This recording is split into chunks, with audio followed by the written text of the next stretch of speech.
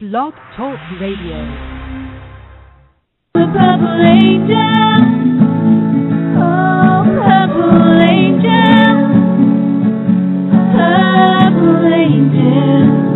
you're next to me.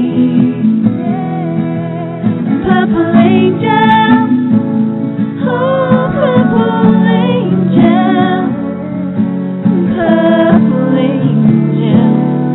you're next to me.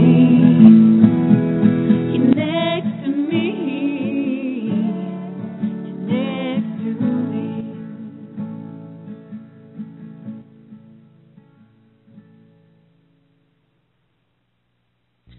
Well, hello, everyone, and welcome to Alzheimer's Speaks Radio. I'm your host, Lori LeBay, and I'm the founder of Alzheimer's Speaks resource website, which offers multiple platforms and provides different types of tools to shift our dementia care culture from crisis to comfort. And we're basically an advocacy-based company that just really believes together we can make a huge, huge difference. By having these everyday conversations that we're having on Alzheimer's Speaks Radio or on our blog or on Dementia Chats, the power of them has been kind of overwhelming while I've been doing this. The changes that I've seen in people with dementia, the families that are affected, as well as the professionals and advocates and people just wanting to learn more. The simplicity in which we have these conversations, I think, is critical and so helpful. And today we're really going to hear a cool conversation in both the first half, where we're going to be talking about dementia mentors, as well as our second half, when we're going to be talking about food and nutrition and aging and disease. So I hope you're able to stay with us. At our core, again, we really believe here at Alzheimer's Speaks that collaboratively we can win this battle against dementia.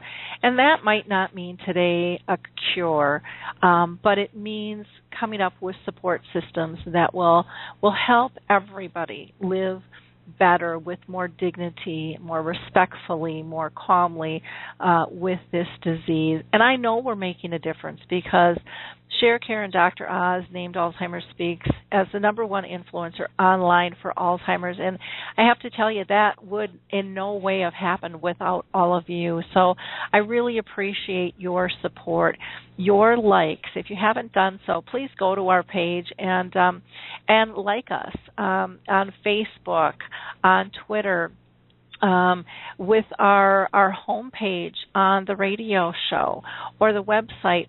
Share. Those little links are important because you have people in your sphere that you don't even know are touched by dementia, and they're dealing with it and they're struggling with it. But because of the stigmas, people aren't talking about it, and we have to make it more comfortable. And that's one of the cool things that we're really going to be talking about today, is how to become more dementia friendly. How do we take that fear out? And Dementia Mentors is a one-of-a-kind, superb website that's gonna bring us, I think, leaps and bounds in the future ahead in terms of helping us remove those myths and those stigmas. So again, please share with your friends, your circles. This is important stuff. Now, before I actually introduce the founding members of this group, I do want to just give a shout out to some of my favorite groups and associations and people working in the industry. The Purple Angel Project, if you are not aware of it, I highly recommend that you check it out. It's a way that you as an individual or an organization can help raise awareness and help remove the stigmas, help get the conversation started. And you can find out more by going to Alzheimer's Speaks. On our About page, we have something with the Purple Angel on it that will give you great detail. Alzheimer's Disease International will allow you to find an Alzheimer's Association anywhere in the world. So check out ADI. If you're interested in a study, the Alzheimer's Studies Group has a couple of studies going right now. One is in its third trial for tau. The other has to do with frontal temporal lobe. And if you go to alzheimersspeaks.com, you can actually just go to any page on our site. At the bottom, you'll see a link for the Alzheimer's Studies Group, and you can get there. Or you can find them on Facebook as the Alzheimer's Team. The Alzheimer's Research and Prevention Foundation is actually going to be joining us the second half of the show, but they take a holistic approach and really are doing some fascinating work. And so, again, another organization that should be looked at closely. For those of you that are dealing with specific types of dementia, such as Lewy body or frontal temporal lobe, or maybe you're dealing with some speech loss, and the National Aphasia Association might be of help, go to those specific associations as well. They have a wealth of information out there for you. And then many times we're just trying to figure out, how do we interact with people with dementia? And Jiminy Wickett has come up and designed a croquet game that is intergenerational, that can be used by families, or it can be used in an educational setting as well, teaming schools up with memory loss communities. So check out Jiminy Wickett. Puzzle with Me with Jane Snyder. She's developed a really nice puzzle that's age appropriate, less pieces, bigger pieces, and then Music First with Choral Health really does prescriptions for music, and they can help people go to sleep, wake up, calm down, eat, all kinds of things. Really quite fascinating work that they are doing. So don't forget about them.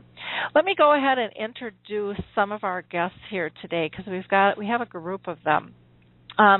The first person I want to introduce is Gary Joseph LeBlanc, and a lot of you may be very familiar with Gary. He has a great presence.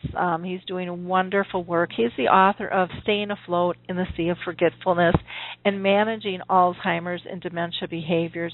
He also co-authored with Rick Phelps While I Still Can, and he does a weekly column called Common Sense Caregiving that's published by the Tampa Tribune and also the Hernando Today, and he's also in a lot of other health publications. He is the co-founder of the Alzheimer's Dementia Hospital Wristband Project and the co-founder of Dementia Mentors, which we're going to be talking about today. If you're not familiar with the Wristband Project, please go to Gary's website, the Common Sense Caregiver, and you'll find more information out about that because it's amazing what he has done really in a short period of time. He writes, he speaks, he trains, and plus he's had over 3,000 days and nights of personal experience while caring for his own father in dementia, and so he gets this whole journey.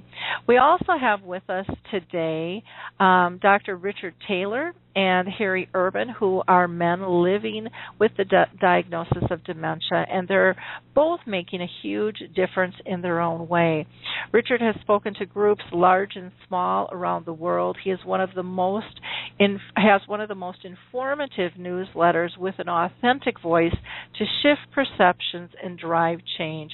He's written numerous articles and books, along with producing some fascinating DVDs. Richard is one of the first, if not the first, international voice of dementia that was really heard and respected and embraced by the world. And so I really thank him for all that he has done.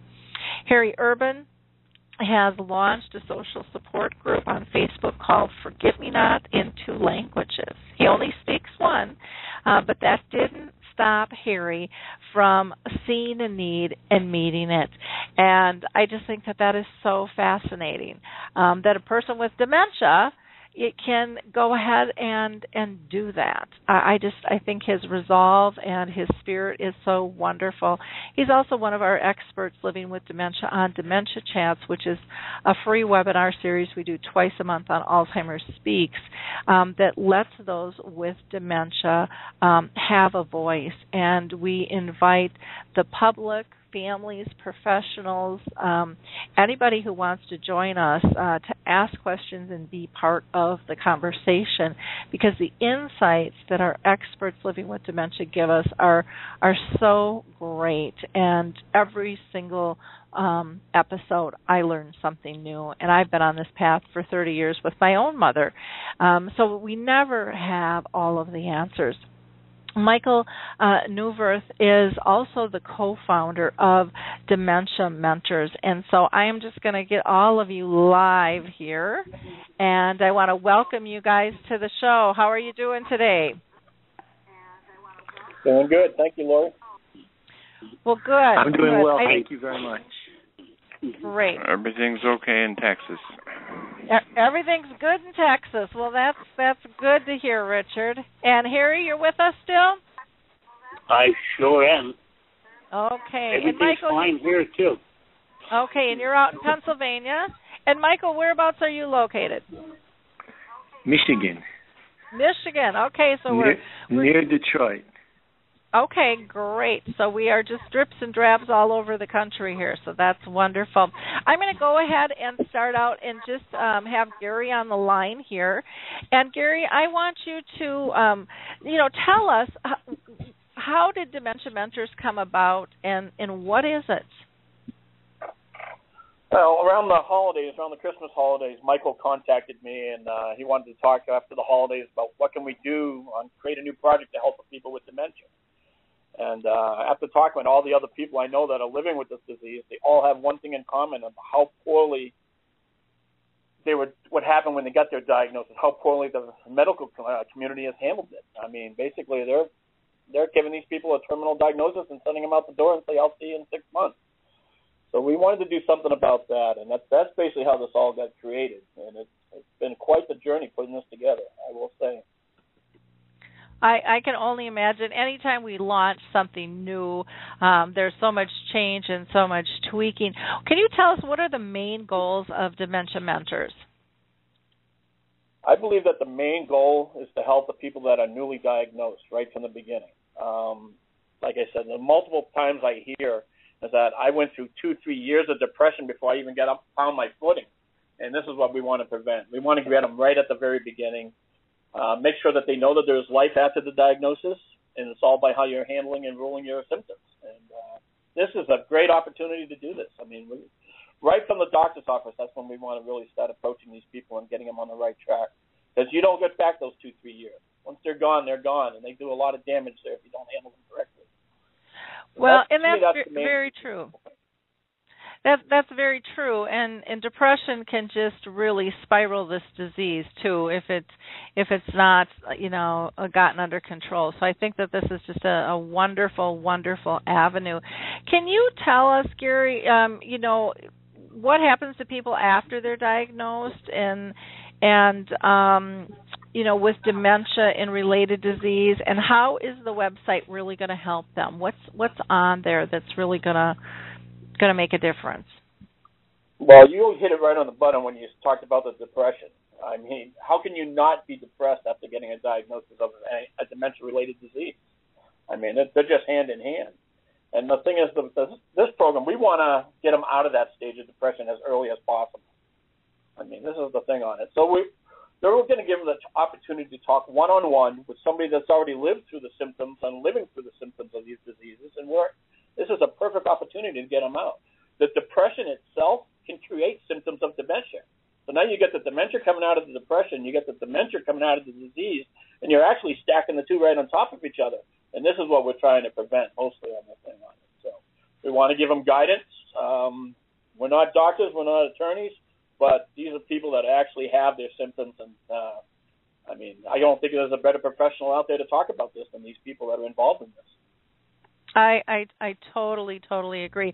Can you tell us what is the one common thing that all of the strong advocates that you have with dementia, what do they have in common? What do you see? I look at people like Harry and Richard and so many more others that I know that are strong advocates, and they are so far more, I won't want to say advanced, but they handle the diseases so much better than everybody else. And what I see they have all in common is that they stayed social. Mm-hmm. They didn't just close the front door of their house and wait for the disease to come get them. They've been out in the public, they're speaking, they're advocating, and it's not so much the advocating, it's the fact that they're in the public and they're staying social. I mean, if you just want a hermit inside your house and close the door, this disease is going to come faster. There's no ifs and buts about that in my mind. So I think staying social is a huge part of this, and that's one part of this program that we're going to work on. We want to keep everybody socially gathered.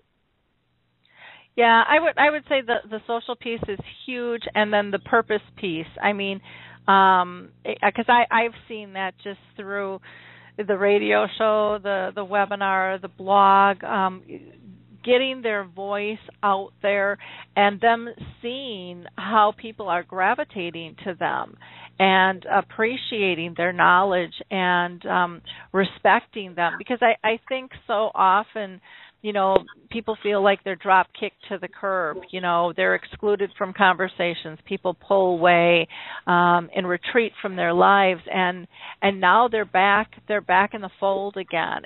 And to me, that's such an exciting piece to be able to see. I'm going to go ahead and pull Michael in here. I think this is Michael that I'm pulling in here anyways. Michael, can you tell us will the website help caregivers, family members, and care partners? Yeah, it will, but I do want to stress that we did decide that it's primarily for the people with dementia, because everything Gary said, I just want to echo. And there's really a need. However, I do believe that, first of all, caregivers should watch all the videos. The videos are amazing. I have to, and I give kudos to Gary for putting it all together.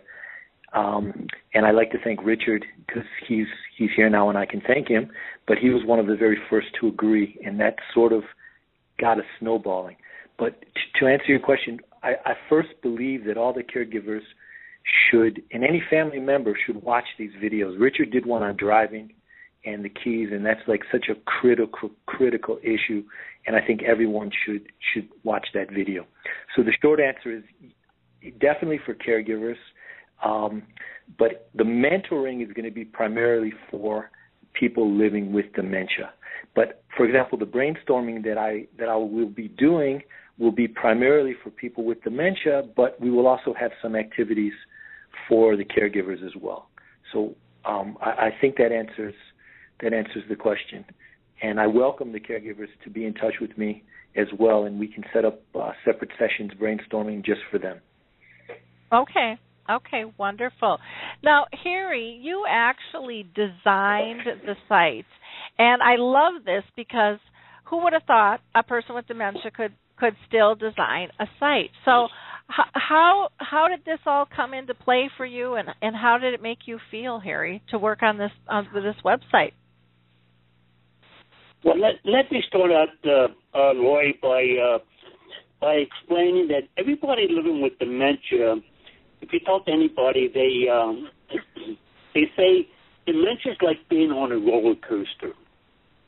Okay, now there's two types of people that ride a roller coaster. There's the ones that, as they're riding this roller coaster, they're hanging on for dear life. They're scared to death. And then there's people like Richard and I that are sitting in the front seat of this roller coaster. We got our hands up in the air. We're laughing. We're enjoying the ride. Now, with the website, I wanted it to be like that. I wanted it to be, first of all, what I call dementia-friendly. Now, I could have used there's so many web builders out there that designs your website for you, but they don't do it in a dementia-friendly way. In other words, I didn't want I didn't want drop-down menus. I didn't want to make a lot of choices in where I want to go. I want to say, oh, yeah, click on it and go there. We designed it like an audio book that it reads to you if you desire. Now, I did that because it is so easier for me to listen and read along than it is for me just to listen. And so we built that into the site. We wanted it to be very, very informative, and the resource page is growing and growing, but it has so much great information in it. The activity page, I wanted to put activities on that page for dementia, someone living with dementia. Okay, we have to use our mind. We have to do things. I didn't want shoot-'em-up games, things like that. I wanted to do compare images, things like that, Sudokus, things like that. And the website is like that. It is so, it's, first of all, it's pleasant. The colors are, I think, very good. It's easy to use. You can go to any page from any other page by just one click. It had to be one click. I didn't want to click on something and have to click on something else and then maybe something else to get there. I wanted it to be one click. And like I said, the web builders of today, they don't do things like that. So of course I'm living back in my old programming days. So the best way for me to do what I thought had to be done was write the code myself.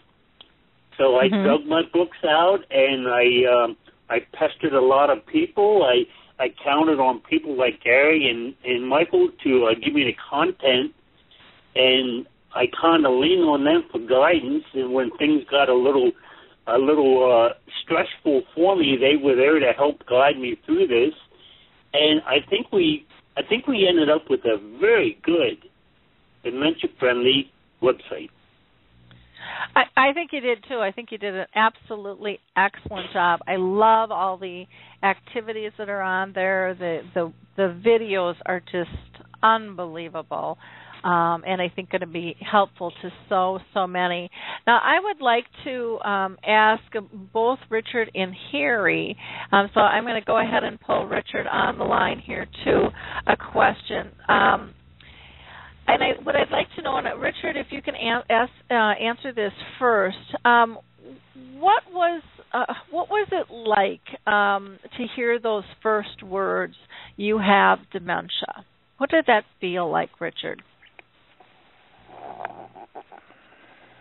Well, it's numbing. I think it numbs you in ways that you're not even aware of. And the reaction to that numbness, then, that kind of otherworldly feeling, is withdrawal. And one of the things this group does is put you face to face and voice to voice and ear to ear to people who have walked in your shoes and been in the same place. It's also because you withdraw into yourself, it's very lonely. It's self-imposed loneliness, but it's reinforced with people. Your caregiver feels lonely. Your friends feel lonely. That is, they feel isolated from you because they see you as being fundamentally different now because of those words. Richard, you have dementia, probably of this type or that type. And for me, the irony of all this was I didn't even know why it was happening. I didn't know what dementia was. I didn't know what the definition of it was. I just knew deep inside that this is something that felt very, very lonely. Yeah, I can totally understand that. It's a tough disease. Harry, how about you? How did you feel when you first got diagnosed? What hit you? I was handed in my mind a death sentence. Okay, I was scared. Mm-hmm. I was so scared. I had no idea what was ahead of me. So, like most people, I ran out. I got on the computer and I Googled all about my disease, and the only information I got was the late stage information. Okay, and I read a lot. But the things I read about was late stages. Mm-hmm. And I got to thinking that I'm not in the late stage. You know, there has to be something for me just newly diagnosed. Now, that was 10 years ago. And to be honest with you, very little has changed since then. If you still Google that, I mean, my goodness, boy, you get diagnosed with this disease, you get on the internet for information, and you get all this late stages information. Nothing there that is going to give you hope that life does carry on after diagnosis. And that's one of the things we want to do on Dementia Mentors. We want to get the word out that there is life after diagnosis.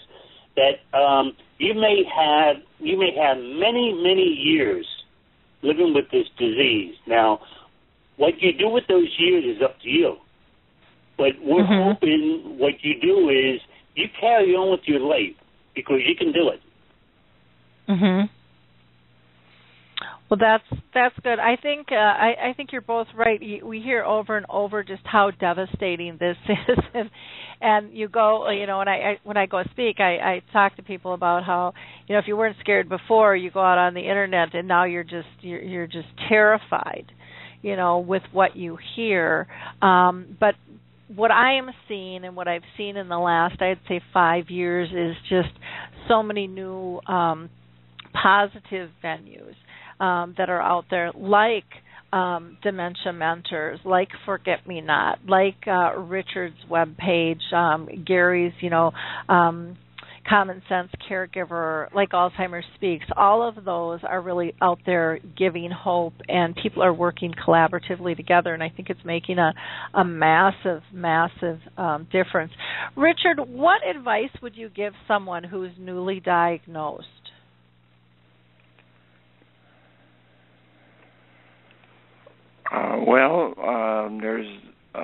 You're still alive. You still have your whole life ahead of you. Nothing has changed because of those words. You have dementia, other than what you choose to respond to between your own ears. And there's so many stigmas floating outside of you and within you that are going to try to define you, that you have to, it's a struggle to find yourself. It's a struggle to hang on to yourself, to be yourself, when you honestly believe that yourself has fundamentally been changed by those words. And you lose what I call purpose. You lose your sense of purpose. Why do you open your eyes up in the morning? Well, you got to find that again. It may be new. It may be a sense of purpose that requires other people to help you achieve it, whereas before you did it by yourself. But I think central to every human being is the sense that I'm lovable and I'm capable of giving love, and I need to do both. And those things kind of get swept under the rug by what drug should I take, and am I going to end up like my Aunt Mary or Uncle Joe or Grandpa Johnson? And the truth is, we can only all live one day at a time, and that's today. And so it's going to take us more and more effort to understand and appreciate today and feel good about being alive today. And if we don't do it by ourselves, we should do it in conjunction with other people who are sitting next to us in the same dementia boat. And this site and this mentoring program and these videos are intended to help give people some comfort and support, and the opportunity for more comfort and support through the web that just hasn't been available before. Mm-hmm. Wonderful. Do you, when you first got diagnosed, was the web really out there? Was it a resource at all at that point? Well, it was out there. I mean, I Googled Alzheimer's, and I think there were about 1.2 million sites. But I'll bet you out of 1 million of them, no more than half a dozen of them were by people who had dementia, and they were very difficult to find. There were occasional blogs here and there, but most of the time what you discovered was it was a caregiver's world on the web rather than people with dementia. And now you find us finding our own voice on the web, which I think is an excellent thing. And you find us finding each other, which I think is even a better thing. So, I've been living with this diagnosis for almost 10 years, and I think we're in a different place now than we were when we started out, thanks to people like Gary, and that the web allows us, some of us, I understand this does not reach every person living with dementia, and we need to come up with creative ways of communicating to people who don't have the internet, who don't own computers, who aren't computer literate or savvy. But we have to deal with this tool because it's so useful in the lives of most of us that we need to transition. And as Harry says, it has to be a smoother transition than simply doing the same thing. It has to be simpler for us. It has to be more direct. It has to be something that other people can enable us and help us with, but it still has to be ours. So I see the web has become a far more effective tool than it was before, because before it was full of a lot of information and a lot of examples of people in the latter stages of dementia, but almost none with people in the earlier stages. And those are really the people who are now standing up and speaking out. And the web gives you the choice to do that. There's a couple of handful of excellent blogs out there now that there never were before. And it's becoming, in addition to a very fine caregiver's world, it's not the best professional world yet. Professionals still misunderstand us and don't get it most of the time, that we're still whole human beings and that we're still all here. But caregivers can appreciate that, I believe. And we certainly know it, people living with dementia. And so I have been amazed that once you add a picture of somebody, and that picture is a TV screen, and it starts talking with you, why, it changes your world. It lets you connect with people that are not in your community, but are in your community in the sense that there's a kindred spirit among people who have dementia, regardless of what your first language was or what country you live in, or really where you are in terms of your own symptoms. And the web allows us to see that and to feel that and to respond to that. Okay, wonderful. Thank you. Harry, how about you? What advice would you give somebody who's living with dementia? The advice I give the most is don't dwell on the things you lost. You're not going to get them back. Just concentrate on what you still have and make the most of it. So many people that I talk to, the first thing they say, well, I can't do that anymore. And I stop them and I say, well, let's talk about the things you can do. And they kind of look at me, and after a while they get the, well, I can still do this, I can still do that. And after a while they realize that they do have a nice life.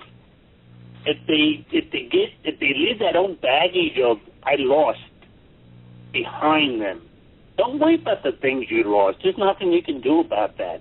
I mean, it's not going to come back. You have to realize that it's not like I lost my car keys and all of a sudden they show up someplace. Well, speaking for myself now, the things I lost.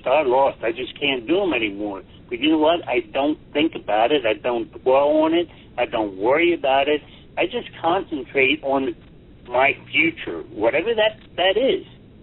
And I think if everybody, the thing that I try the most to, the message I try to get across is there is life after your diagnosis. You can do things. Climb your mountain, whatever your mountain is.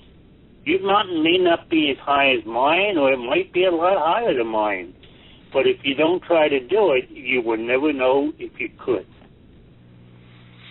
Well, I think that's great advice. I think what Richard and Harry are both saying is life goes on. You know, continue to have your dreams and your goals and make a difference and interact. And you guys are making such a massive difference in the world. I hope you each know that the lives you have touched is, we probably can't even count the numbers of people that you have touched and the ripple effect of your work. And even though you might not be getting paid for your work, you really are working for the greater good. And people really need to take your voice seriously and appreciate what it takes for you guys to do what you do, and the passion and drive that you have. I just have so much respect for all of our voices of dementia around the world, and I just applaud them to being brave and speaking up and standing out and saying, hey, I've got a disease, and it needs to get better, but that there is life and there is purpose with this, and so don't you dare diminish me. Don't think, don't make me a little puddle on the ground. I am here and I belong, and I have life to live, and I have life to give, and you have breathed so much life into the world that, again, I thank you all for that. Gary, I'd like to ask you the next question. Can you tell us a little bit about the 3-minute videos that the mentors have put out, and why did you do them, and why do you think they're important? Well, it's important to realize that our mentors, dementia mentors, are from all over the globe. We got people from the UK. We just had a lady sign up from Germany, now Scotland, Indonesia. So we're getting different concepts and different opinions of what's happening around the globe on this thing. So these videos, we asked all our mentors to do a video that are 3 minutes or under to keep them the attention span down a little bit. Richard goes a little longer, but that's okay. But the information on these videos, you're not going to find anywhere. They're outstanding. And everybody's got their own opinion. We could be talking about the same subject matter, but you're going to have somebody from Germany, you're going to have somebody there. And you earlier asked, Michael, where can the caregivers benefit from this website? This is the place right here, right from the videos. And you're going to hear exactly what these people are experiencing from them. That's you're not going to find anywhere like this all in one place. And like I said, it's outstanding on that. Yeah, I think it's going to be amazing. And I don't know if you have this on your site, but if not, I would recommend that you put a piece on your site for just testimonials, because I think they're going to be rolling in the door one after another. Because I know just from what we do with dementia chats and having the conversations, and I don't have that piece on our site for testimonials for that. I really should, but the stories are fascinating and the impact is amazing. I just want to add one more thing. All the videos, all the mentors we have, they're all from different types of dementia-related diseases. So we have somebody that's talking about Lewy body dementia. We have another person that's talking about frontotemporal lobe. We have another person talking about TBI injuries. So we really covered all these different types of dementia. And then when you come in to ask for a private mentoring session, we're going to line you up with somebody that's facing the same symptoms as you. So this is pretty outstanding on doing this. And there's a lot to be learned from these people. The last 6 months I've been working with these people have totally changed my insight of what I feel known about the disease for 17 years. It's been an amazing journey working with these people. They're amazing people. They really are. All of them. They really are. Can you? Oh, I'm sorry. Go ahead. No, go ahead. Okay, I was going to ask you if you can also explain the virtual memory cafe and how that's going to work on the website. Okay, we talked about how we want to keep people social. That being social is one of the biggest benefits to keep people moving forward with this disease. So a virtual memory cafes are a gathering. They're not really like a support group, but they're a gathering of people with dementia to go and talk about whatever they want. If they want to talk about their symptoms, that's fine. Or if they want to just talk about the movie they saw or the weather that day, that's fine too. So we're going to take it a step further with dementia memories. We're going to do them virtually. We're going to do them online. They're all going to be done through your webcam and video. Right from your living room, you get an opportunity to sit there with 20, 30 other people with dementia and just have a social gathering. And then it can be, they're all going to be held confidentially between the groups. And I think this is very important for people with dementia. And if the caregivers are out there listening, they should get their loved ones involved in this. If they're just sitting home, let them sit down, put the computer in front of them, and let them visit with everybody else that's going through the same symptoms. I think this is only a win-win situation for these people. Now, we're going to run them a couple times a week. We're going to get going. As we build the site, we're going to do more and more of them at different times of day because we're covering so many different time zones with being so international with it. But we're learning as we go. Bottom line. Okay. So for the size of the memory cafe, I know, like for our physical size, I like to keep ours to 11 to 15 people because otherwise it gets too big and loses the intimacy that I think is just critical in terms of building community. Have you guys given any thought to size of your memory cafe? And yeah, we're thinking 20 to 25 per group, somewhere in that range on it. We'll see how they go, how the people sign up on it. We've already got quite a few people that signed up for it. Okay. Well, sounds good. I think that that's really a fantastic route to go. Now, with the memory cafe, typically those are for the person with dementia and their care partner. Is your memory cafe just for the person with dementia, or is it for both? If the care partner wants to listen in with them, that's fine. But this is really for the people that are living with dementia. Okay. I just wanted to make that clarification on that. Michael, I'm going to go ahead and pull you in next here again, and I've got a question for you. Now, you're going to be running the brainstorming sessions. Can you give us a little bit more? Sure, I'm going to pull you in. Okay, here we go. Can you give us a little bit more detail on what you mean by brainstorming, and what are you looking to pull from this group? Sure. The main reason why I really love our site, and I just want to throw our logo out there, mentoring, motivation, and more, is because when Gary and I first brainstormed on this, and then we brought in Harry, I look at people like Harry Richard and all of our mentors, Norm Mack. I have to give him a shout out. These guys have dementia, but they're living their lives and they're actually doing things that are so inspiring and so motivational that, and they have dementia. By the way, they have dementia. So with the brainstorming, we want to come up with solutions for people living with dementia. Everything you said at the very beginning of your introduction to your show, I actually wrote it down, where you said winning the battle, help everyone live better with dementia. That's what you're trying to do. We're following in your footsteps, standing on your shoulders, and we want to brainstorm with the people who have dementia and ask them, what do you need? Tell me about your day. What's bothering you? And actually, as Gary said, Dementia Mentors came out of a brainstorming that I had with Gary. When I asked him that same question, I said, hey, Gary, you're in this business for years and years. You're one of the top experts. What are people with dementia? What do they need? And he said, mentors and mentoring and everything else. So that's our goal. Our goal is to give the people with dementia a voice, make them feel that they can contribute because they can contribute. You look at all of our mentors and what they're doing, we want to do the same. We want people living with dementia to say, when I go to the doctor, he ignores me. All he does is look at my caregiver. what can I do to get him not to ignore me? Maybe we can develop some kind of app.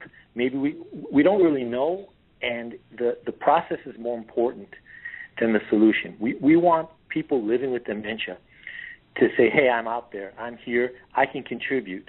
I'm going to give you the needs, and we're going to brainstorm, and maybe we'll come up with something that can help every dementia patient, every person living with dementia, go ahead and have a better life. That's the goal of the brainstorming sessions. And the coolest thing is that it's with people. A young kid who comes up with a new app, he has no idea what dementia is, and he can try to make a solution for someone living with dementia. But why not just have the people living with dementia tell us what they need? It's as simple as that.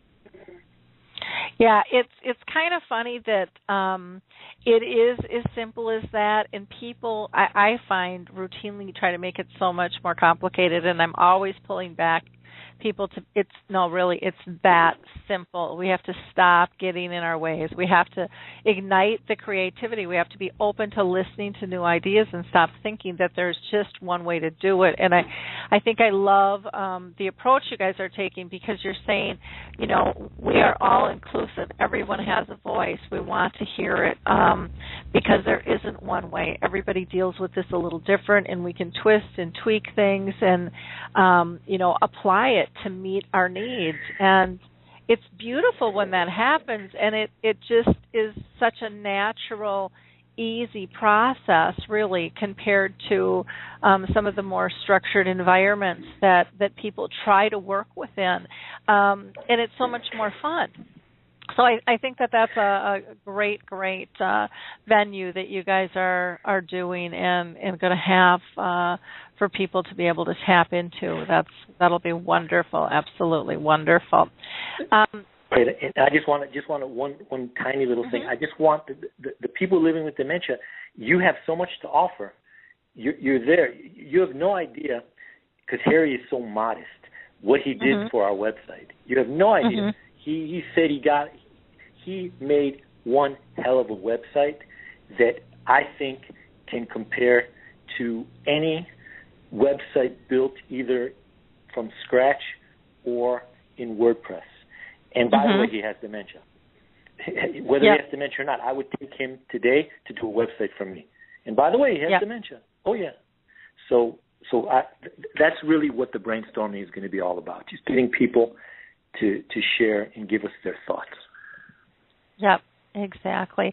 Well, and I want to pull in a comment here that Rick Phelps had made in the chat box. He just had noted that the internet should never be used for research of any kind.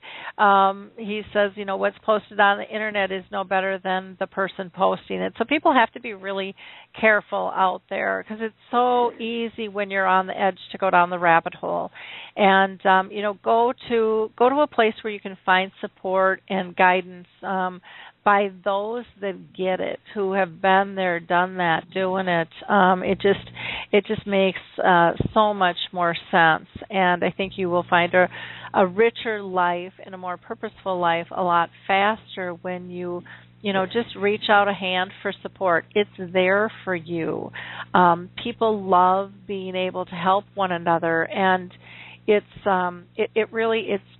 joyous. There's nothing to be embarrassed about or ashamed of. That's the whole point of this, is connections. There's so much support out there. Please tap into it. Is the message that I guess I would really like people to hear. Now, Gary, you have built Harry's built the resource page.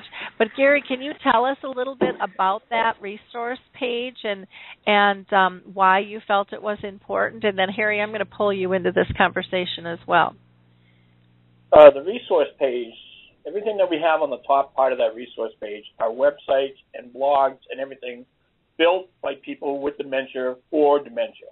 And it took me forever to go through. Everything in the world is out there for caregivers. But trying to find something for the people living with dementia, it's rare doing it.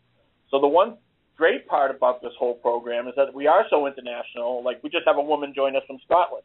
Now we're going to have a whole new set of resources for people living with dementia from that part of the world. And every time another mentor from another part of the internationally, we're going to have that resource page is just going to grow and grow and grow. And that's just kind of exciting on that. Go through it. Then we have a bunch of international resource pages on that and everything on it. But it was very difficult, and it's almost embarrassing to say this, that there wasn't hardly anything out there for me. I really had to work hard to find what I found. But then by dealing with the other mentors, the new mentors coming in and get bigger and bigger, and that page is only going to grow. So that's a great resource for these people. Well, I think it's fantastic. I have when I go out and speak, I have a list that I hand out to people with connections, and then I break it down. These are people with dementia, these are caregivers, and then these are official organizations. And but you've got more on here that I love, that I want. Well, I'll just add the Dementia Mentors on there to point them to this page specifically. One of the things I'm just going to make a comment on, and again, I think you've built a brilliant website, but when I go here, I don't know if you can add a bar for the resources, because you don't find it, and it could be moi, a lot of times it's operator error at my end, but I'm not seeing the resources listed until I click on the Virtual Memory Cafe. So these are the footer or bottom footer on the website. You can go from any page from either the top or the bottom footers on it. So there should be something on the bottom. It's not on the top. Oh, okay. Yeah. To me, and again, I don't know if this would be helpful or not, but for me, if there was that gray bar underneath the gold bar that had that on every page at the top, that would be more helpful for me, because I don't always know to scroll down to the bottom, and my guess is I'm probably not alone, but I could be. So that's just that's just my 2 cents. I think it's a wonderful, wonderful website, though. Harry, can you tell why it was important to have these resources listed? Oh my goodness! There's no place to go. There's no place to go to get legitimate, reliable information. Okay, now what we're trying to do on the resource page is on the right-hand side. You see a column of logos and stuff of various websites. Now, I did that for a reason, because a lot of times I have a hard time reading what a website is as a resource. So I just glance over it and I can't find it. But if I see a logo and I see that visual picture, I can click on it right away and go to it. That's why we did it like that. When you said it's hard to get to the resource page, no, it's not. It's not if you have dementia. Now you have to think how we think, and that's how I build into this. I don't want this page to be for the caregiver. I shouldn't say that, but I look through the eyes of someone with dementia, so that's what I'm geared up for. If you look at Windows 8, Windows 8 went to the tiles, and I forget what else they call these things. But you see a picture, you click on it, and it opens up that program. Okay, I wanted the same concept here, where you see a tile, you see a block, you see something, you click on it, and it opens up to it. It is so much easier for somebody with dementia than if they would have to, like some of these websites have very long, complicated names. And to me, I have no idea what they are. But if I see golden arches, I know that's McDonald's. Okay?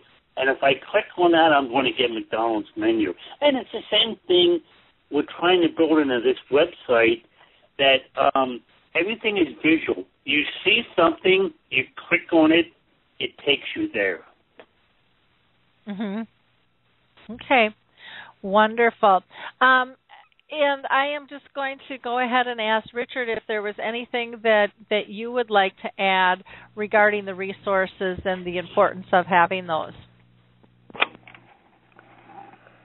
Well, I would say one of the things would be for people who come to the site to understand that they too are a resource, and their voice is just as interesting and just as unique as anybody else in the resource.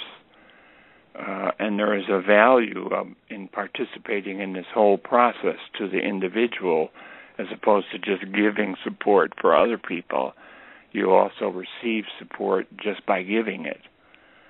It's like being in love, and you give yourself to the person that you love. You give all of yourself to the person that you love, but by the giving, you're also receiving a gift that you would never have the opportunity to receive unless you found somebody you could give it all to. And I'm not saying that this is comparable to falling in love, to meeting other people with dementia, but there's a level to it that just transcends the word resource. We're more than resources for each other. We're two-way streets that need to be more busy traveled between them and I and them. And we shouldn't miss that in our discussion of looking outside of just the people who have dementia. And that's one wonderful thing about the supporters of this, that they've designed this as kind of a template for people with dementia to use to find each other. Mm-hmm. And I find that a very, very valuable resource, just the process of doing it and discovering it. Mm-hmm. Wonderful. Thank you. Gary, I know that you've got to get running here. Can you explain to us how you feel the program will run like a two-way street between mentor and mentee? For an example, Harry did his first live mentoring session yesterday. And as soon as he got done, he called me. I don't think his feet were even touching the floor. He was so excited when he called. Now, what he was telling me, and we knew this was going to happen, when you help somebody, if you're a normal person that's, unless there's something seriously wrong inside, you have this uplifting feeling of helping somebody. So for the mentors, mentoring the mentees, it helps both parties. Mm-hmm. This is nothing but good for the mentors. That's giving them purpose, and it's helping the mentees help with their symptoms of the disease. So it's a win-win street. It helps both sides of the street. That's why I'm very good for the mentors going through it. We have our form on the page if you want to become a mentor. You have, if you're diagnosed with some type of dementia and you think you want to help the newly diagnosed, come visit us. We'll help you set up on this thing on it. So we want to cover all the different relations, all the different dementia-related diseases. And like I said, it's going to be good for the mentor and the mentee, and that's what I mean by that. It's really everybody involved with this thing has been excited. It's helped everybody. Okay. It's a great journey putting this thing together. Are you looking for more volunteers to become dementia mentors? Yes. And the one thing we kind of have missing right now, and I know we'll get there as we grow, but we don't have mentors talking about vascular dementia just as yet. That kind of surprised me a little bit. So if you got somebody that's with that's suffering vascular dementia, we'd like to bring them into this as a mentor for that type thing. We really want to match the mentee with the mentor with the same symptoms of what type of dementia they have, as much as possible. Sometimes it won't happen, but sometimes that's our goal anyway with that. Okay. And then what do you see as next for you guys? You got a lot on the plate. You just launched, and this is huge, needless to say. It's going to be growth. I think we're really going to do well on this. We might eventually maybe do something, an adaptation of this for caregivers, but right now we just want to concentrate on those living with dementia. But this site is just going to get bigger by the day. Like I said, every time we get a new mentor coming in, like Richard said, these people are resources. I mean, and you're not going to find resources like these people. They offer so much, it's unbelievable. So where we're going to go, what direction, it's going to be up. We're definitely getting bigger, and we're going to go. I mean, we've only been launched for a couple of days. We're already building. You know, the last 2 days have been amazing. Yep. How can people listening help get the word out about Dementia Mentors? If you're going to a support group, you can go onto the resource page, and there's a link for a flyer. Print out that flyer. Bring it to your doctor's office. Bring it to the support groups. If you hand this to the doctor, maybe that doctor will start realizing, how do I actually diagnose these people, and what do I do when they leave their office? Maybe it'll start that conversation, and to have the medical professional realizes that they're not actually handling this the correct way. We got to start the conversation with the medical professional, and by handing them a flyer, you can very well do it. At least with that one person. So, support groups, like I said, when you talk about it, you go into a support group, talk about it. Just start spreading the word. Pass the flyers around. Just keep mentioning it. Share the links. Yeah, I think for all the support groups, this will be just a wonderful, wonderful resource. We'll add it into our newsletter and try to get it out there as much as we can, because I just think it's going to be it is already a valuable site, and it's just going to keep growing and growing in terms of what happens. I think it's going to be really exciting to watch the creativity and the needs that come out of this, and I think it's also going to be exciting how fast it's all going to happen because of the passion driving it and the ease. And I know that Dementia Mentors is not funded. This isn't a big organization. This is people who believe. It's as simple as that. This is people who believe they can make a difference and are going to make a difference, and nothing's going to stop them. And you get that energy in motion, and it's a pretty cool thing to see. It's very, very powerful, and it's uplifting to, like you said, all involved, from those who have started this from scratch to brand new members, to people with dementia, to people who don't have dementia. We all have so much to learn about this disease, and I firmly believe that Dementia Mentors is a gift to the world. You guys have done a really nice job with your insights in terms of what it is you're trying to provide, and I thank you very much for that. Gary, do you have any last comments at all? No, I just want to thank you for bringing this and letting us talk about this.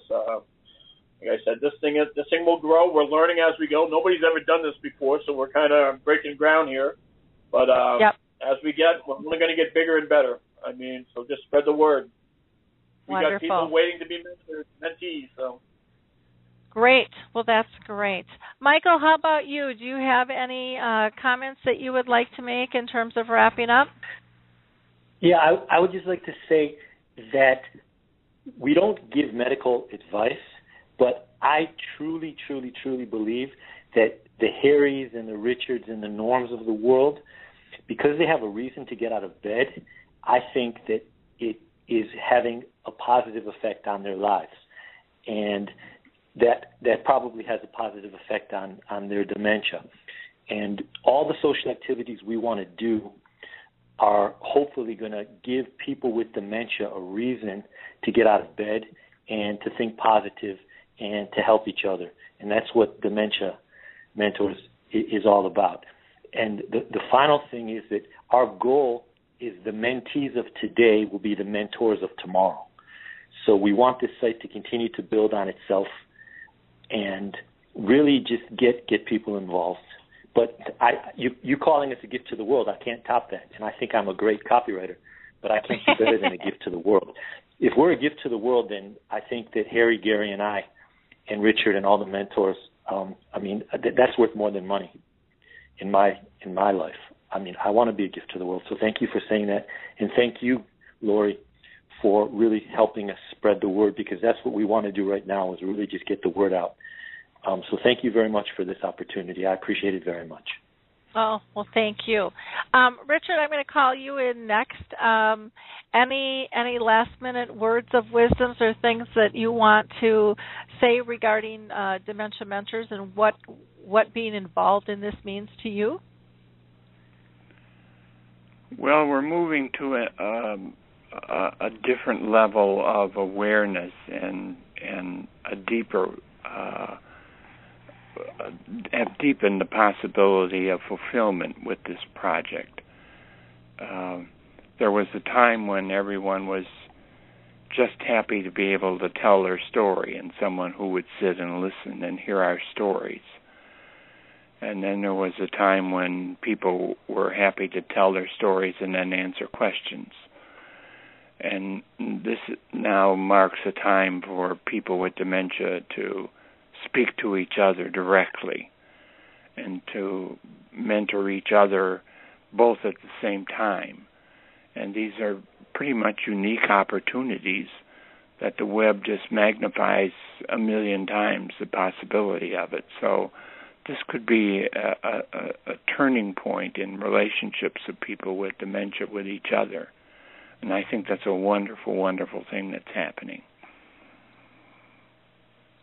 I agree. I think that we have gotten to another level.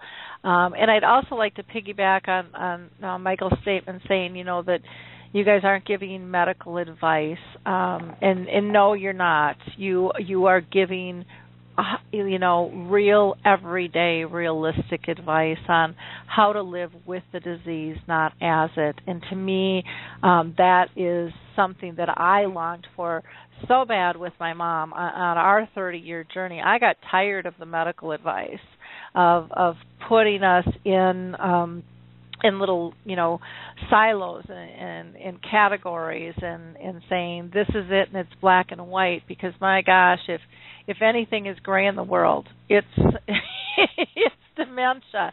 There are many shades of dementia, and each person is affected differently. The person diagnosed, the person caring for them, the environment, and it ebbs and it flows. And I think what we need as a world, more than a cure, and I know there'll be people that argue this with me, because a cure would be wonderful, don't get me wrong, but we need the support to live gracefully with this disease. And I think Dementia Mentors is going to be a big addition in that toolbox to help people live gracefully with this disease. So thank you, Richard, for your comments and all. You've just done so much, and you've been doing it for so long. You truly are one of the heroes out there in terms of the voices of dementia. So thank you, Harry. How about you? Any comments that you have? Anything you want to say about how you feel about being part of Dementia Mentors? I have comments. That's why I saved you for last, Harry. we all want change. We all know that the world of dementia has to change, and we also know, we being us living with this disease, we all know that if change is going to be made, we have to do it. Now, we get told so many times we can't do that, but you know what? We're going to do it. And the changes you see coming up is going to be changes made by people living with dementia. The world's changing, and it's changing because of all of us living this disease, getting tired of living this way, and we're going to make changes.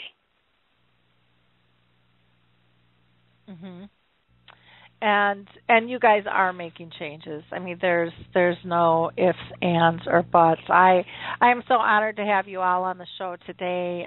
You guys are just absolutely doing a fantastic job, and I encourage everyone who is listening to this show to click on Dementia Mentors. The link is in the chat box. It's also on the homepage of our radio show.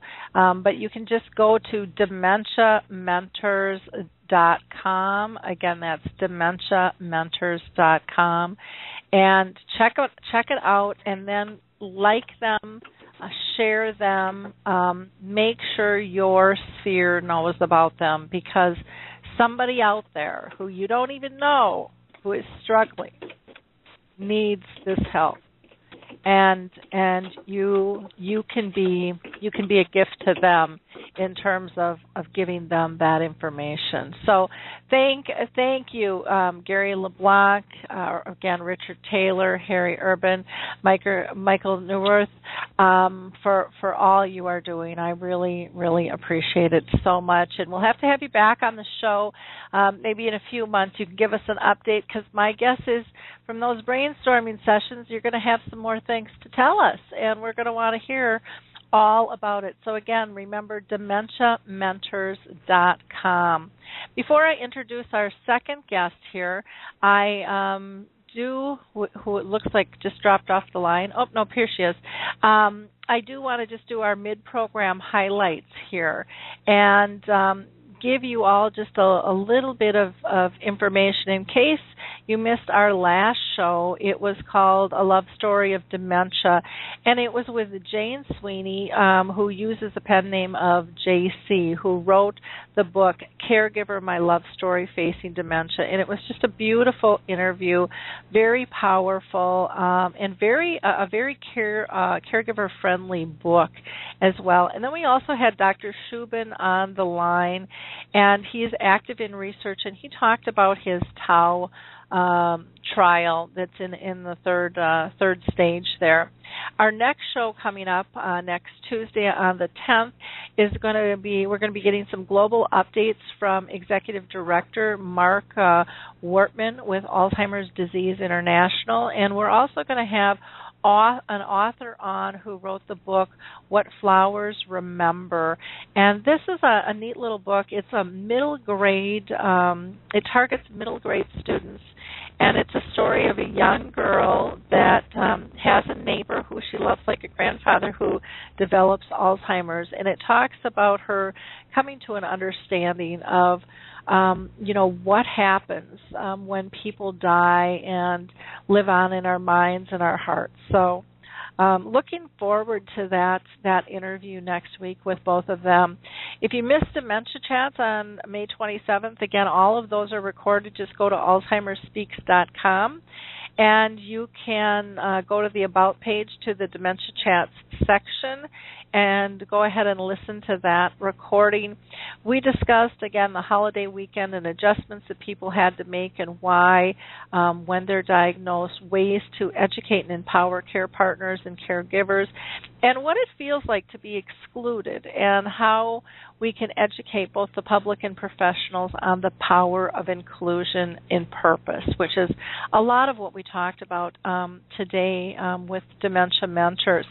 On the blog, you're going to find a few articles. Our intern Michelle wrote one about favorite things. There's a couple of articles regarding Veterans and Memorial Day, and again, there you can also find a link to the chats as well. For those of you that are just tuning in now, I always like to give a shout out to a few organizations. The Alzheimer's Research and Prevention Foundation, one of my favorites, that has a holistic approach. They're really about diet and exercise and a healthy mind as well. We have Alzheimer's Disease International, where you can find an Alzheimer's Association anywhere in the world that can assist you. Don't forget about the Lewy Body Association, the Frontal Temporal Lobe, and the National Aphasia Association. When you're dealing with those specific criteria, it's good to get to those specific organizations because they're just going to have additional resources for you.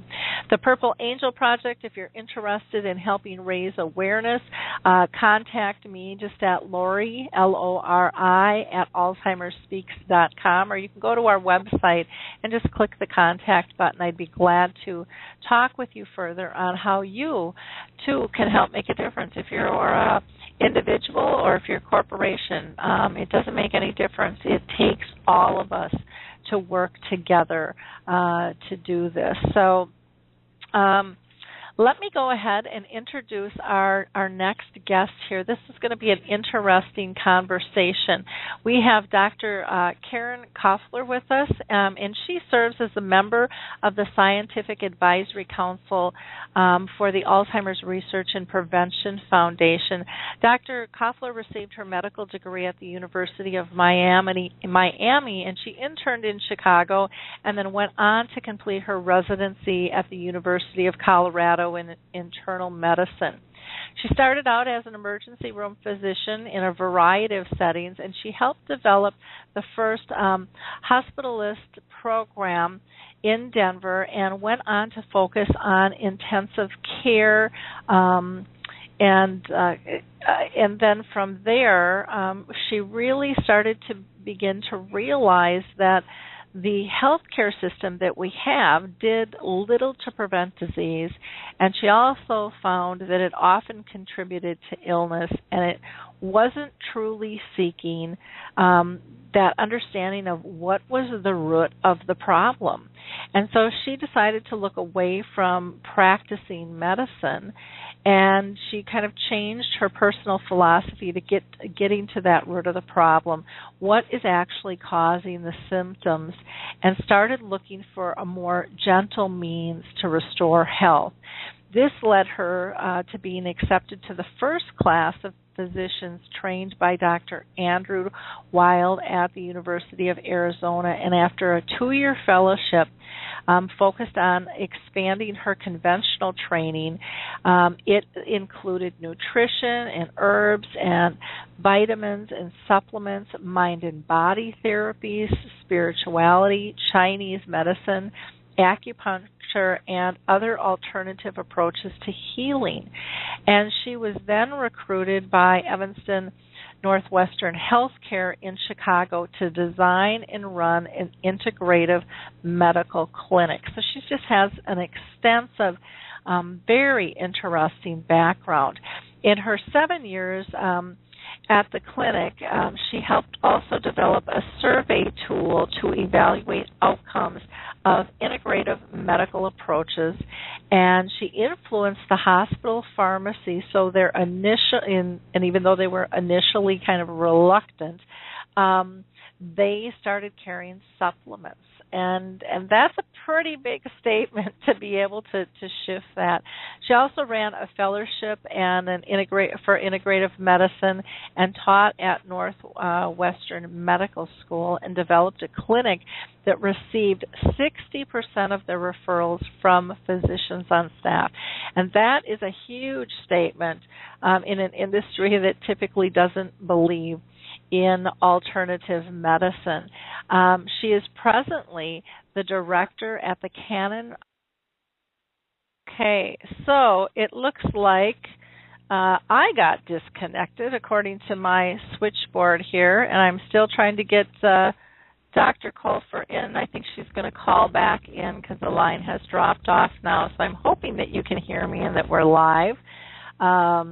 Apparently my internet got disconnected there. So I think we've got her on the line now. Dr. Koffler, are you there?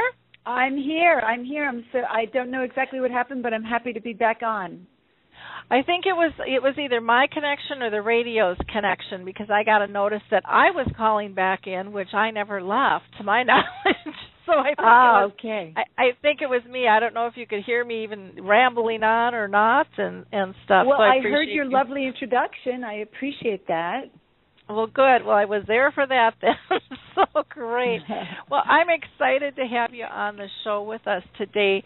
You know, our mind, body, and spirit is so important, to living well, and it's something that a lot of us just don't address and take as seriously as we do so many other things in our life. And so I think it's really important for us to understand, what effect food has on our bodies, especially as we age. And I'm wondering if you can share with us and share with our audience here, how important is it to notice what it is we're putting in our bodies? Oh, wow. So, of course, that really is I think the most essential, if I had to grade how important each lifestyle behavior is, undoubtedly diet would top that list. And I'm an avid exerciser, and I would still say diet tops that list. We are what we eat. You know, it's an ancient saying, and it's absolutely true. And the reason is beyond the energy component to food, which everyone has learned well. They all know to look at calories. They all count calories. We've been doing that for quite some time. But beyond that, actually, is the information that is in food. Food is energy and it's information. And that information, once it gets absorbed into your bloodstream and gets presented to cells, literally tells the cell what to do. And so if we're feeding our body good information, the right information, the kind of information that it has known throughout the history of man, that cell is going to behave well. It's going to optimize its function. It's going to keep the person in a homeostatic state, i.e., an ideal healing state. If we're feeding the body the wrong information, and a lot of that is chemically based, you know, what's essentially in the center of our grocery stores that has been created by man in the last 40 or 50 years is really the stuff that is harmful to the cell. So the cell may take it in because that information looks like something it could use, but it ends up gumming up the works. It turns on genes that it shouldn't. It turns off genes that it shouldn't. And so we have a system that begins to behave in an aberrant way.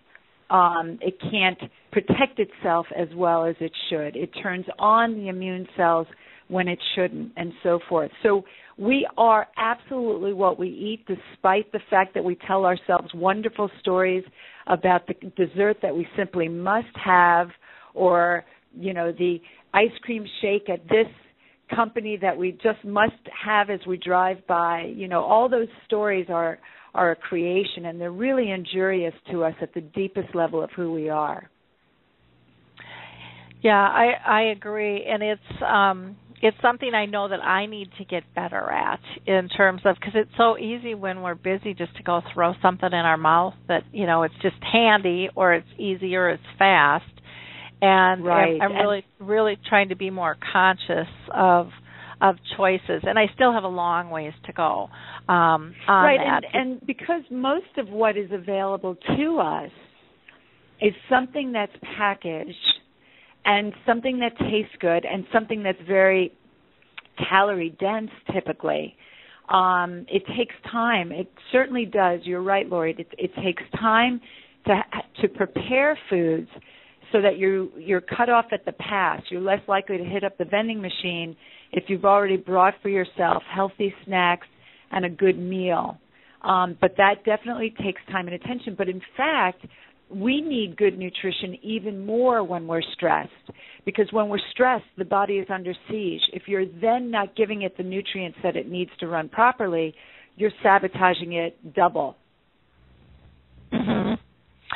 Very true. Very true. And even just in terms of, you know, time of day when we eat and things like that, I know sometimes I don't eat all day and then I eat late at night, and I know that that's just like, you know, I can almost see a finger shaking in front of my face when I'm doing that, but I won't say anything then.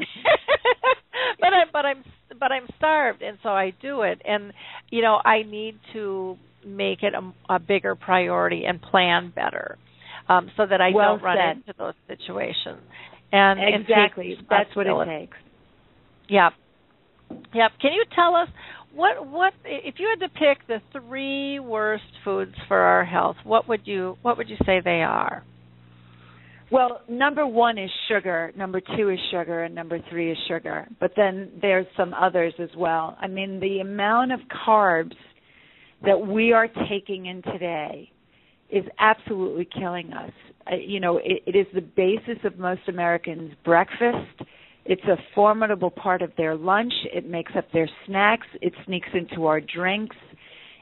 You know, and as a result, we have such a huge problem with obesity and diabetes and the new diagnosis that we use in medicine called diabesity, which is that combination of the two, which is killing us, and it's going to crush the healthcare system moving forward. But to the individual, it means we age at a much faster rate. Obesity and diabetes both create tremendous inflammation and oxidative stress, which leads to every other disease that we see: dementia, cancer, heart disease, stroke, osteoporosis, arthritis. All of it has those two issues as the core, as their core. So we really need to reevaluate the role that sugar plays in our lives, and we have to concentrate more on getting high fiber foods, good quality protein, good quality fats, and have those be really the brunt of our meals as well as our snacks.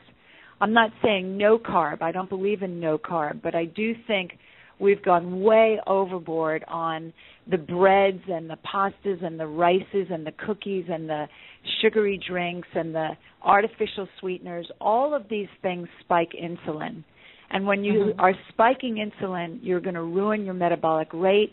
You're going to create a lot of inflammation and oxidative stress, and that begins this snowballing effect. So sugar would be at the very top of my list in all of its forms.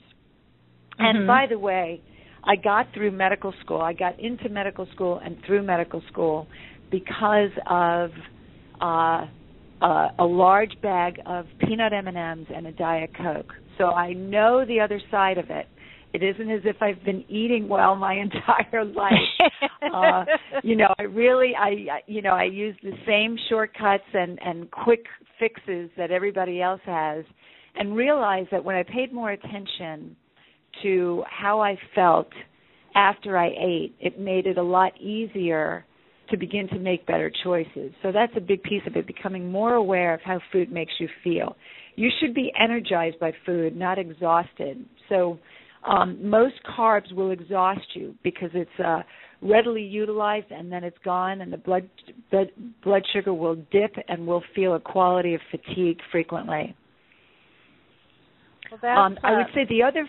Oh, no, go ahead. Well, then I would say the other foods to avoid really are the bad fats. So that would include lots of saturated fat, which is also inflammatory, and trans fats, which are created when we overheat our oils. Still there are plenty of trans fats in packaged goods. When we, just swing by the fast food and pick up a thing of fries, those are all very unhealthy. They're essentially rancid fats that injure the membranes of our cells. And then probably my other big one would be the packaged foods that I mentioned, the ones that require a biochemistry book in order to decipher what the ingredients actually are, that have lots of dyes and preservatives and so forth. Those should be completely eliminated from our diet. They're not native to the human body. They've never been native to our diet, and they're really contributing to lots of health issues. Okay, well that's great to know. So on the flip side of the coin, what are the best foods that we can put into our body?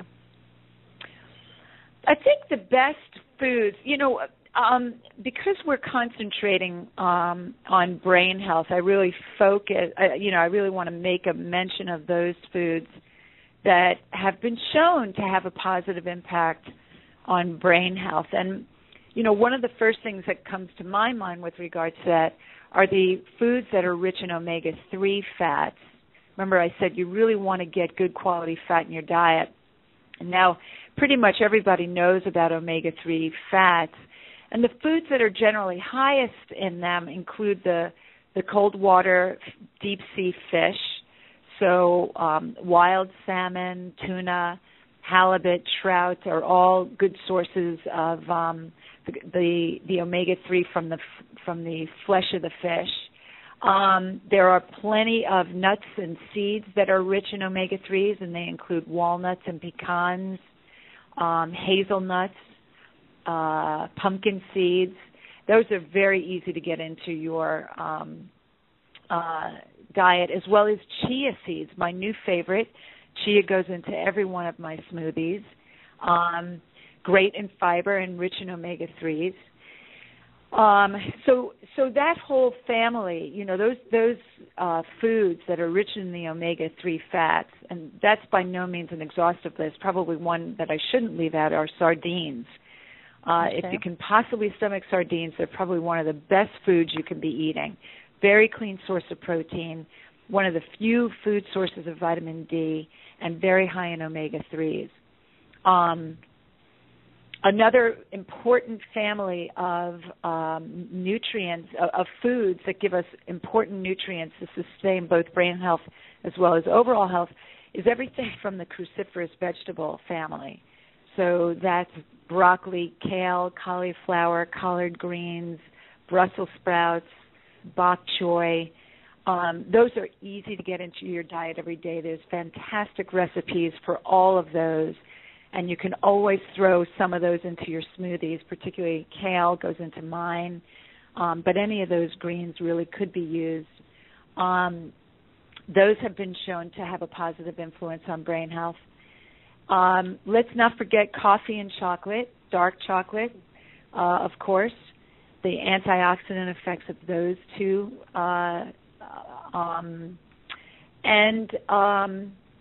I would say also turmeric, using the spice turmeric. So on my eggs every morning, I'll use turmeric. We use them in our soups. We use them in stews. So turmeric's easy to add in as well. It's got a great flavor. It gives that curry type of flavor. Okay.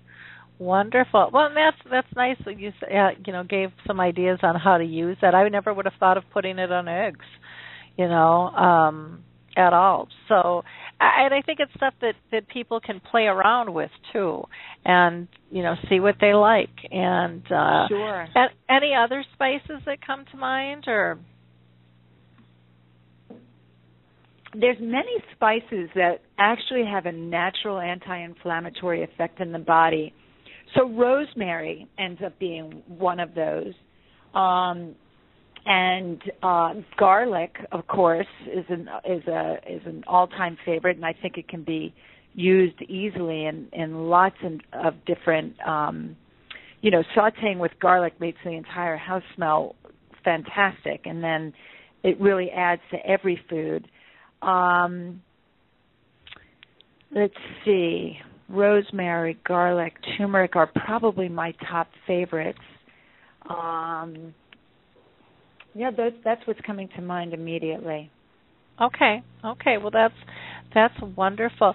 Can you tell us why you mentioned kale earlier? Can you tell us what's all the hype about kale these days? And I mean, did it just get born, or why are we hearing about it now? I mean, I never remember hearing about it when I was younger, but there were a lot of things I didn't hear about either.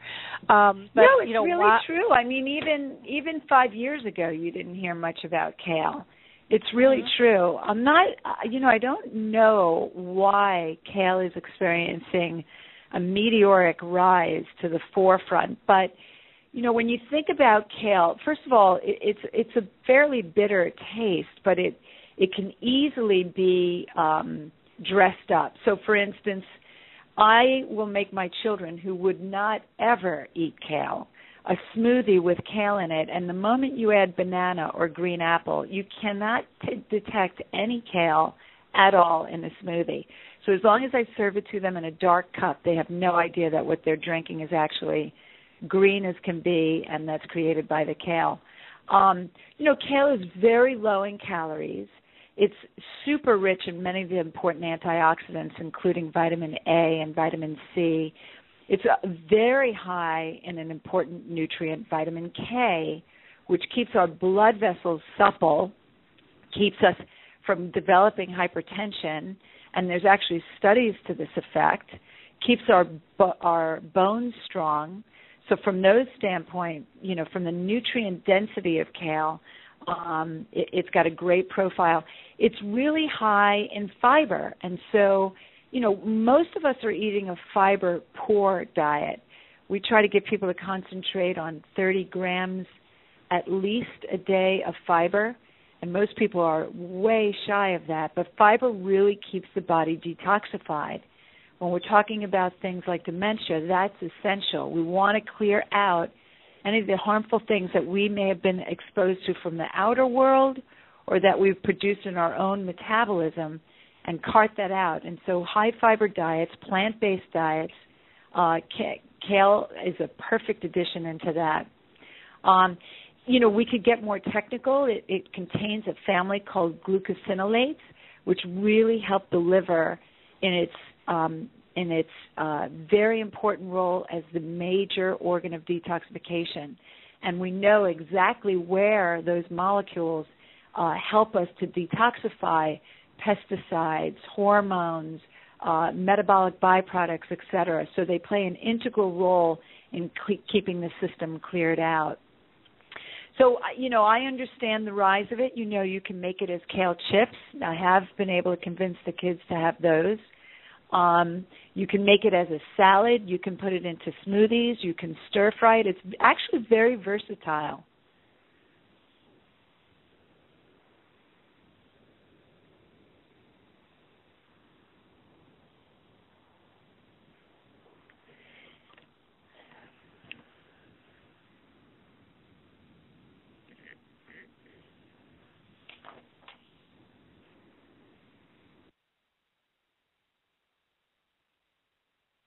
Hi there.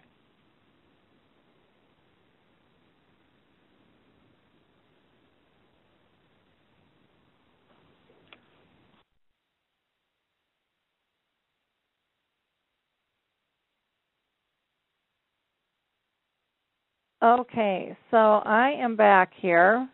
Dr. Koffler, let's see if we can get you on the line again. Are you there? I am. You are. I don't know. I have no idea what happened, but something happened apparently with Skype. We haven't had this happen in ages. So, again, I apologize. I don't know if people could hear me rattling or not, if it was my end or your end or their end. But we'll just go ahead and continue the conversation here. Well, and again, where did I drop out? Do you know? It sounded like we were talking about kale and what exactly is the big hubbub? Why didn't we hear about this? You had said about 5 years ago. We didn't really hear much about it, and then it seemed like it went shortly after that. So. Oh, it did go out shortly after that. Okay, my goodness. Okay, so I was waxing poetic about how the fact that it's a relatively low in calories, so that appeals to many people. But I think more importantly, it's very rich in natural antioxidants like vitamin A and C, as well as very high in vitamin K. And vitamin K is emerging as a very important player in keeping our blood vessels supple and less prone to injury, which of course makes us less likely to develop hypertension, keeps our brains healthy and stronger, keeps blood flow throughout the body much more secure. So vitamin K also plays a very important role in bone health. So this is a great food source of vitamin K. In addition, it's high in fiber, and we're always nagging our patients to eat more fiber. We like to shoot for a minimum of 30 grams of fiber a day. And so kale, because it's so versatile, you can make kale chips, you can put it in smoothies, you can stir fry it, you can make it into salads. There's so many ways you can use it, and it has so many health benefits, both with antioxidants, its impact on blood vessels, its impact on bone, as an anti-inflammatory, and then it has ingredients in there that really help the liver to detoxify other compounds. So I can't think of a downside to kale. Okay. So you had mentioned, and I don't know if you know how to do this, but how do you make kale chips? I never would have thought of that with. Yeah, the way I do it is I put a light spray. I usually use canola because it works a little bit better, but you can use grapeseed, and actually grapeseed is probably a superior oil. Some people use olive oil, though it's a little denser. Spray it, bake it, and then we season it with a little sea salt. Oh, okay. Yeah. I never would have thought of making chips out of that at all. You know, it wouldn't have even occurred to me with that. So, well, good. And many health food companies also have a nice selection of commercially available packages of kale chips even. Oh, okay. Well, I'm going to have to go find those in the store and see what I think. That sounds really interesting. Do you have any advice for care partners when it comes to nutrition? When it comes to nutrition, yes. I mean, I think people who are in the position to be caring for others with, let's say, dementia, you know, it's sort of like running a marathon. And so, you know, when one runs a marathon, there are stations along the way that allow you to, you know, get a little extra calories in, extra water, and so forth. And so you almost have to think of it as, you know, there's got to be a way in which you're well nourished, and I mean that in mind, body, and spirit, in order to maintain this marathon that you're in. And so, nutritionally speaking, I mean, simple meals that are high in nutritional value is really key, because if you're not supported, you can't be very supporting. It actually ends up being depleting. It actually, as I mentioned before, stresses the system to eat poorly when you're under duress. It just compounds the whole problem so much more, and it steals your energy, and it takes away from your ability to think creatively, and the list goes on and on and on. So it's really important that there be time devoted, and not a lot of time. Nothing that I make, and by the way, I'm an awful cook, but nothing that I make takes more than 20 minutes. I can promise you, and we can give 20 minutes to our meals. We can certainly do that. So I'll make a big vat of something, like a big stir fry with portobello mushrooms and sun-dried tomatoes and kale and broccoli and all kinds of veggies, and it'll be a huge stir fry, and I'll just heat that up, you know, throughout the week. I put some chopped nuts, you know, some lightly roasted chopped nuts on it. I've got protein, fiber, all my nutrients. I've got good oils in there. I've got everything that I need, and that can be dinner for 4 nights, and it holds really well. So these are the kinds of things that we make recommendations. Really good soups. You can make a huge quantity of soup at one time, and then just keep heating it over the course of the day. Nuts and seeds, of course, people know to grab as snacks, but keeping it whole, keeping your food real and whole is the ideal. So that's you know, these are broad strokes, but these are the kinds of things that we recommend to folks. In almost every situation, it's the same thing that treats everything else that we see. Really, it's the same diet, whether we're talking about treating someone for heart disease, for diabetes, or treating somebody who's going through a stressful period of time. Mm-hmm. Yeah, I think you're absolutely right. Can you tell us a story of maybe a patient that you've worked with who has improved his or her health just by following your nutritional advice, and what happened? Well, you know, in integrative medicine, we don't usually just alter someone's diet. Usually we're taking a look at their entire lifestyle, and we are addressing multiple aspects at the same time. And by the way, that's why it can be difficult to actually study integrative medicine, because we're not making one change. We're not adding an herb or a supplement or just doing dietary changes. We're making lots of other changes at once. So a patient that comes to mind actually is a patient that I have been taking care of for a little while, who has been diagnosed with mild cognitive impairment that she felt was progressing. And so when we made some changes, she actually ate a pretty good diet to begin with. So it wasn't as high in fiber as it could be. And really the ideal is for people to eat 8 to 10 servings of fruits and vegetables a day. So we recreated her plate so that, and actually drew a circle of her plate, cut it in half. One half is all veggies. 1/4 is her protein, and the remaining quarter is her sweet potato or brown rice or quinoa or something along those lines. And with that visual, she was able to make the change in her diet. We also increased her exercise. So every one of us should be exercising. There's no excuse for not consistently moving our bodies. Everything works better when our bodies are moving. And the third piece we added to her, which she felt really made a very big difference, was actually something that I learned as I began working with the Alzheimer's Research and Prevention Foundation. And that is we introduced Kirtan Kriya, which is a specific form of meditation that's been shown actually in scientific studies to improve cognitive impairment and mood.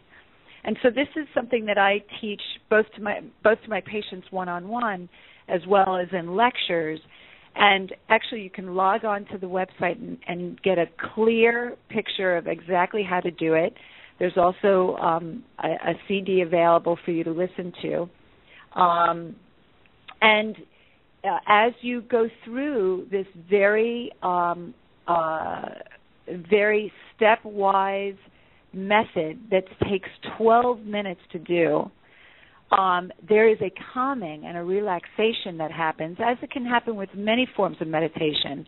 But the realization that this has been studied and shown to improve mental performance reassures you that you are actually taking steps to improve your memory and your brain power.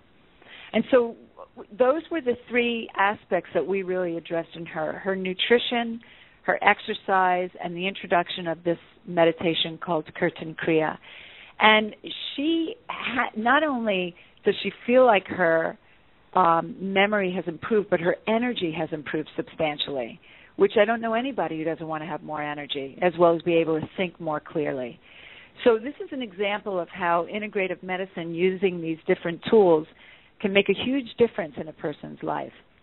And none of it was with pharmaceuticals, by the way. It was really strictly with lifestyle. Okay.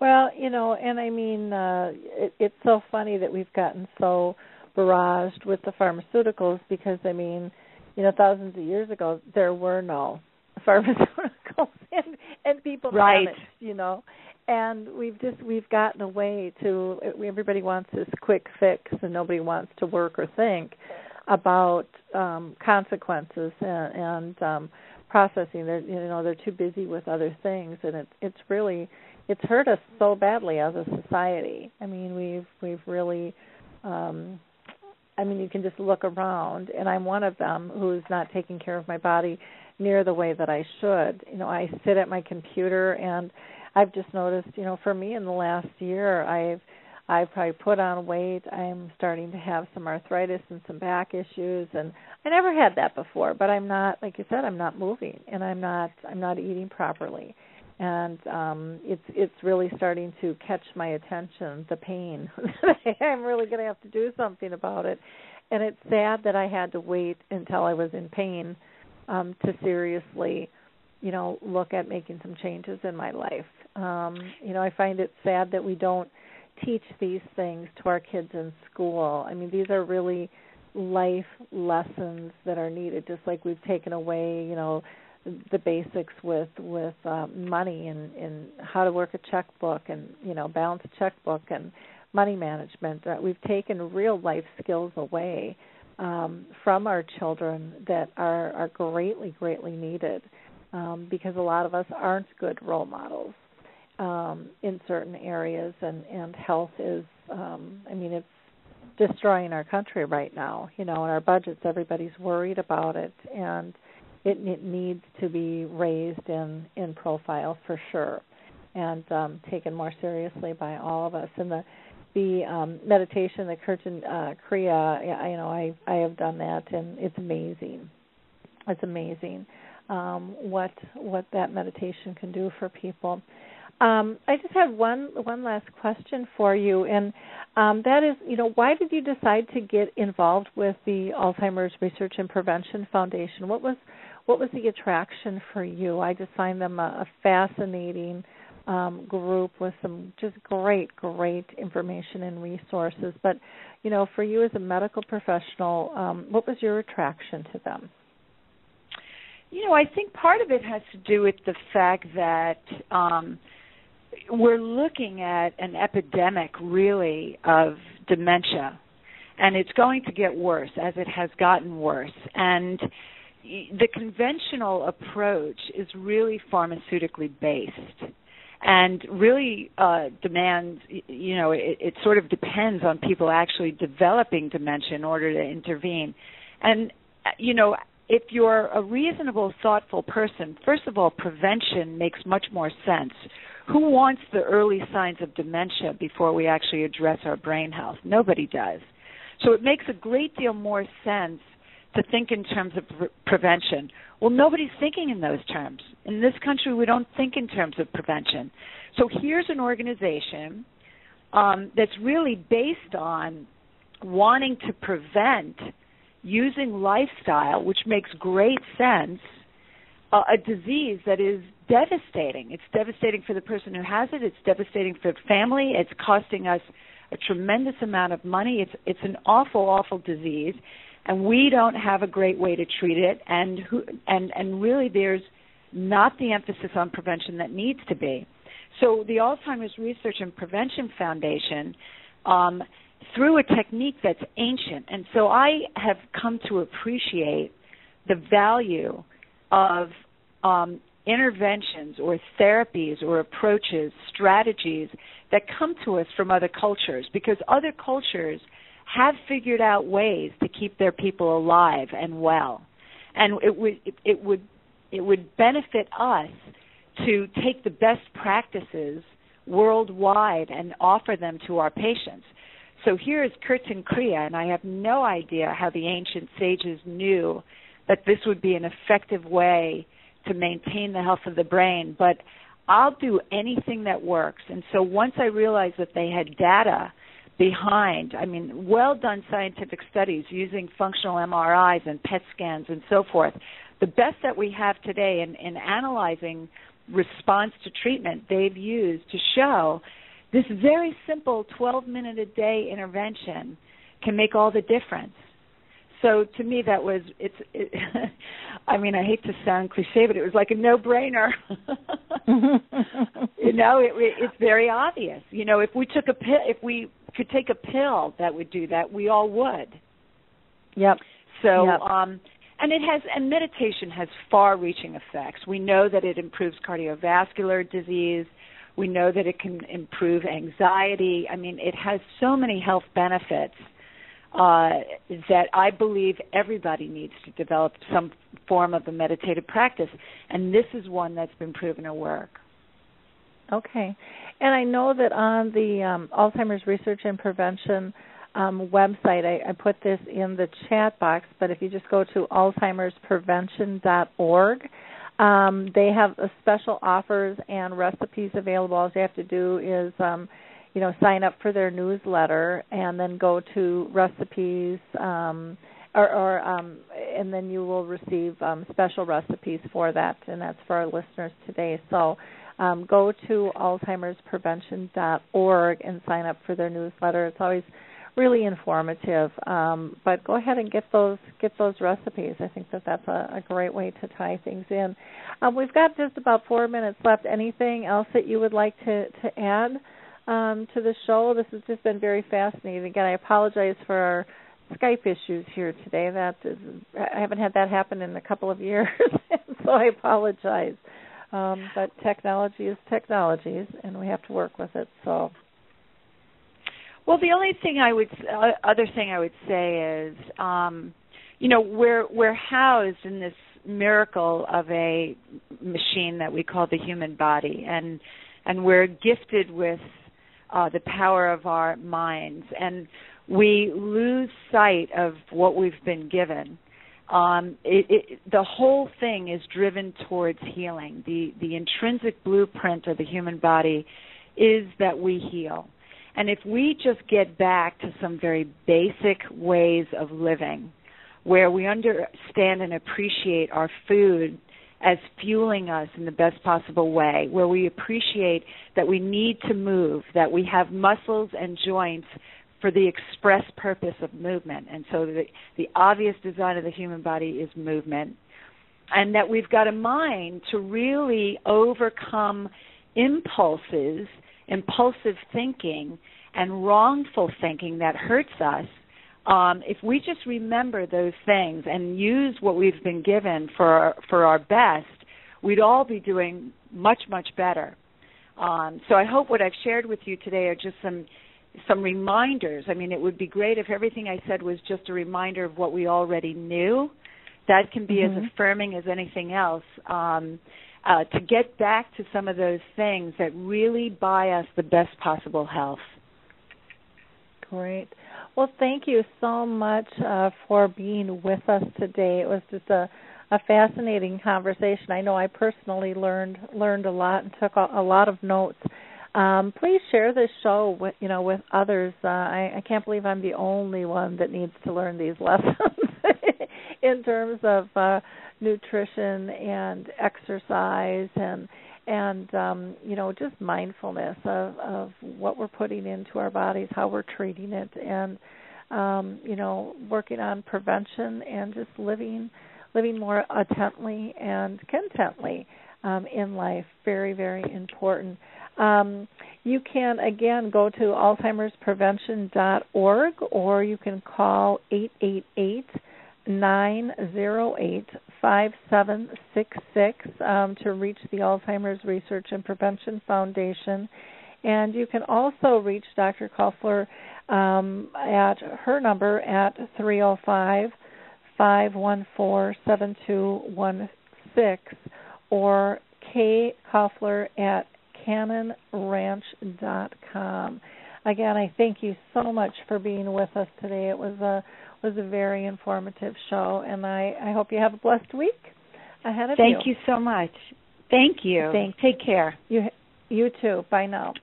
Bye-bye. Again, for all of you who are looking for an Alzheimer's Association anywhere in the world, check out Alzheimer's Disease International. They will be able to help you find what it is you need, no matter where it is. Or if you're looking for a trial on tau or frontal temporal lobe, check out Alzheimer's Studies or go to the Alzheimer's team on Facebook. And help us raise awareness. Be part of the Purple Angel Project. Go to alzheimersspeaks.com and go to the About page, and there's a tab that says Purple Angel on that, or you can to find out more information, or just click on the contact button and send me an email. Let me know that you are interested in learning a little bit more on how you can raise awareness. Doesn't have to cost you any money. We can do this all electronically. And if you're an individual or a business, everybody is welcome to join the cause. Until next week, again, we were going to have Executive Director Mark Wortman on the line with us for an interview to talk about their conference, and we're going to get some global updates. We also have an author that has a book for children. So we will talk to you all soon. Thanks again, and have a great week. Bye now. Hey everybody, Jared Sebestier, host of Retire Repurposed. This podcast is dedicated to help people transition into fulfilling and purposeful retirements. Retirement is a big life change. In fact, the two most dangerous years of a person's life are the year they were born and the year they retire. Few people could just flip the switch from working a career 30 or 40 plus years, retiring on Friday without methodical steps to living what we call a repurposed retirement. To listen now, search Retire Repurposed on your favorite podcast platform, Senior Resource, or Life Audio.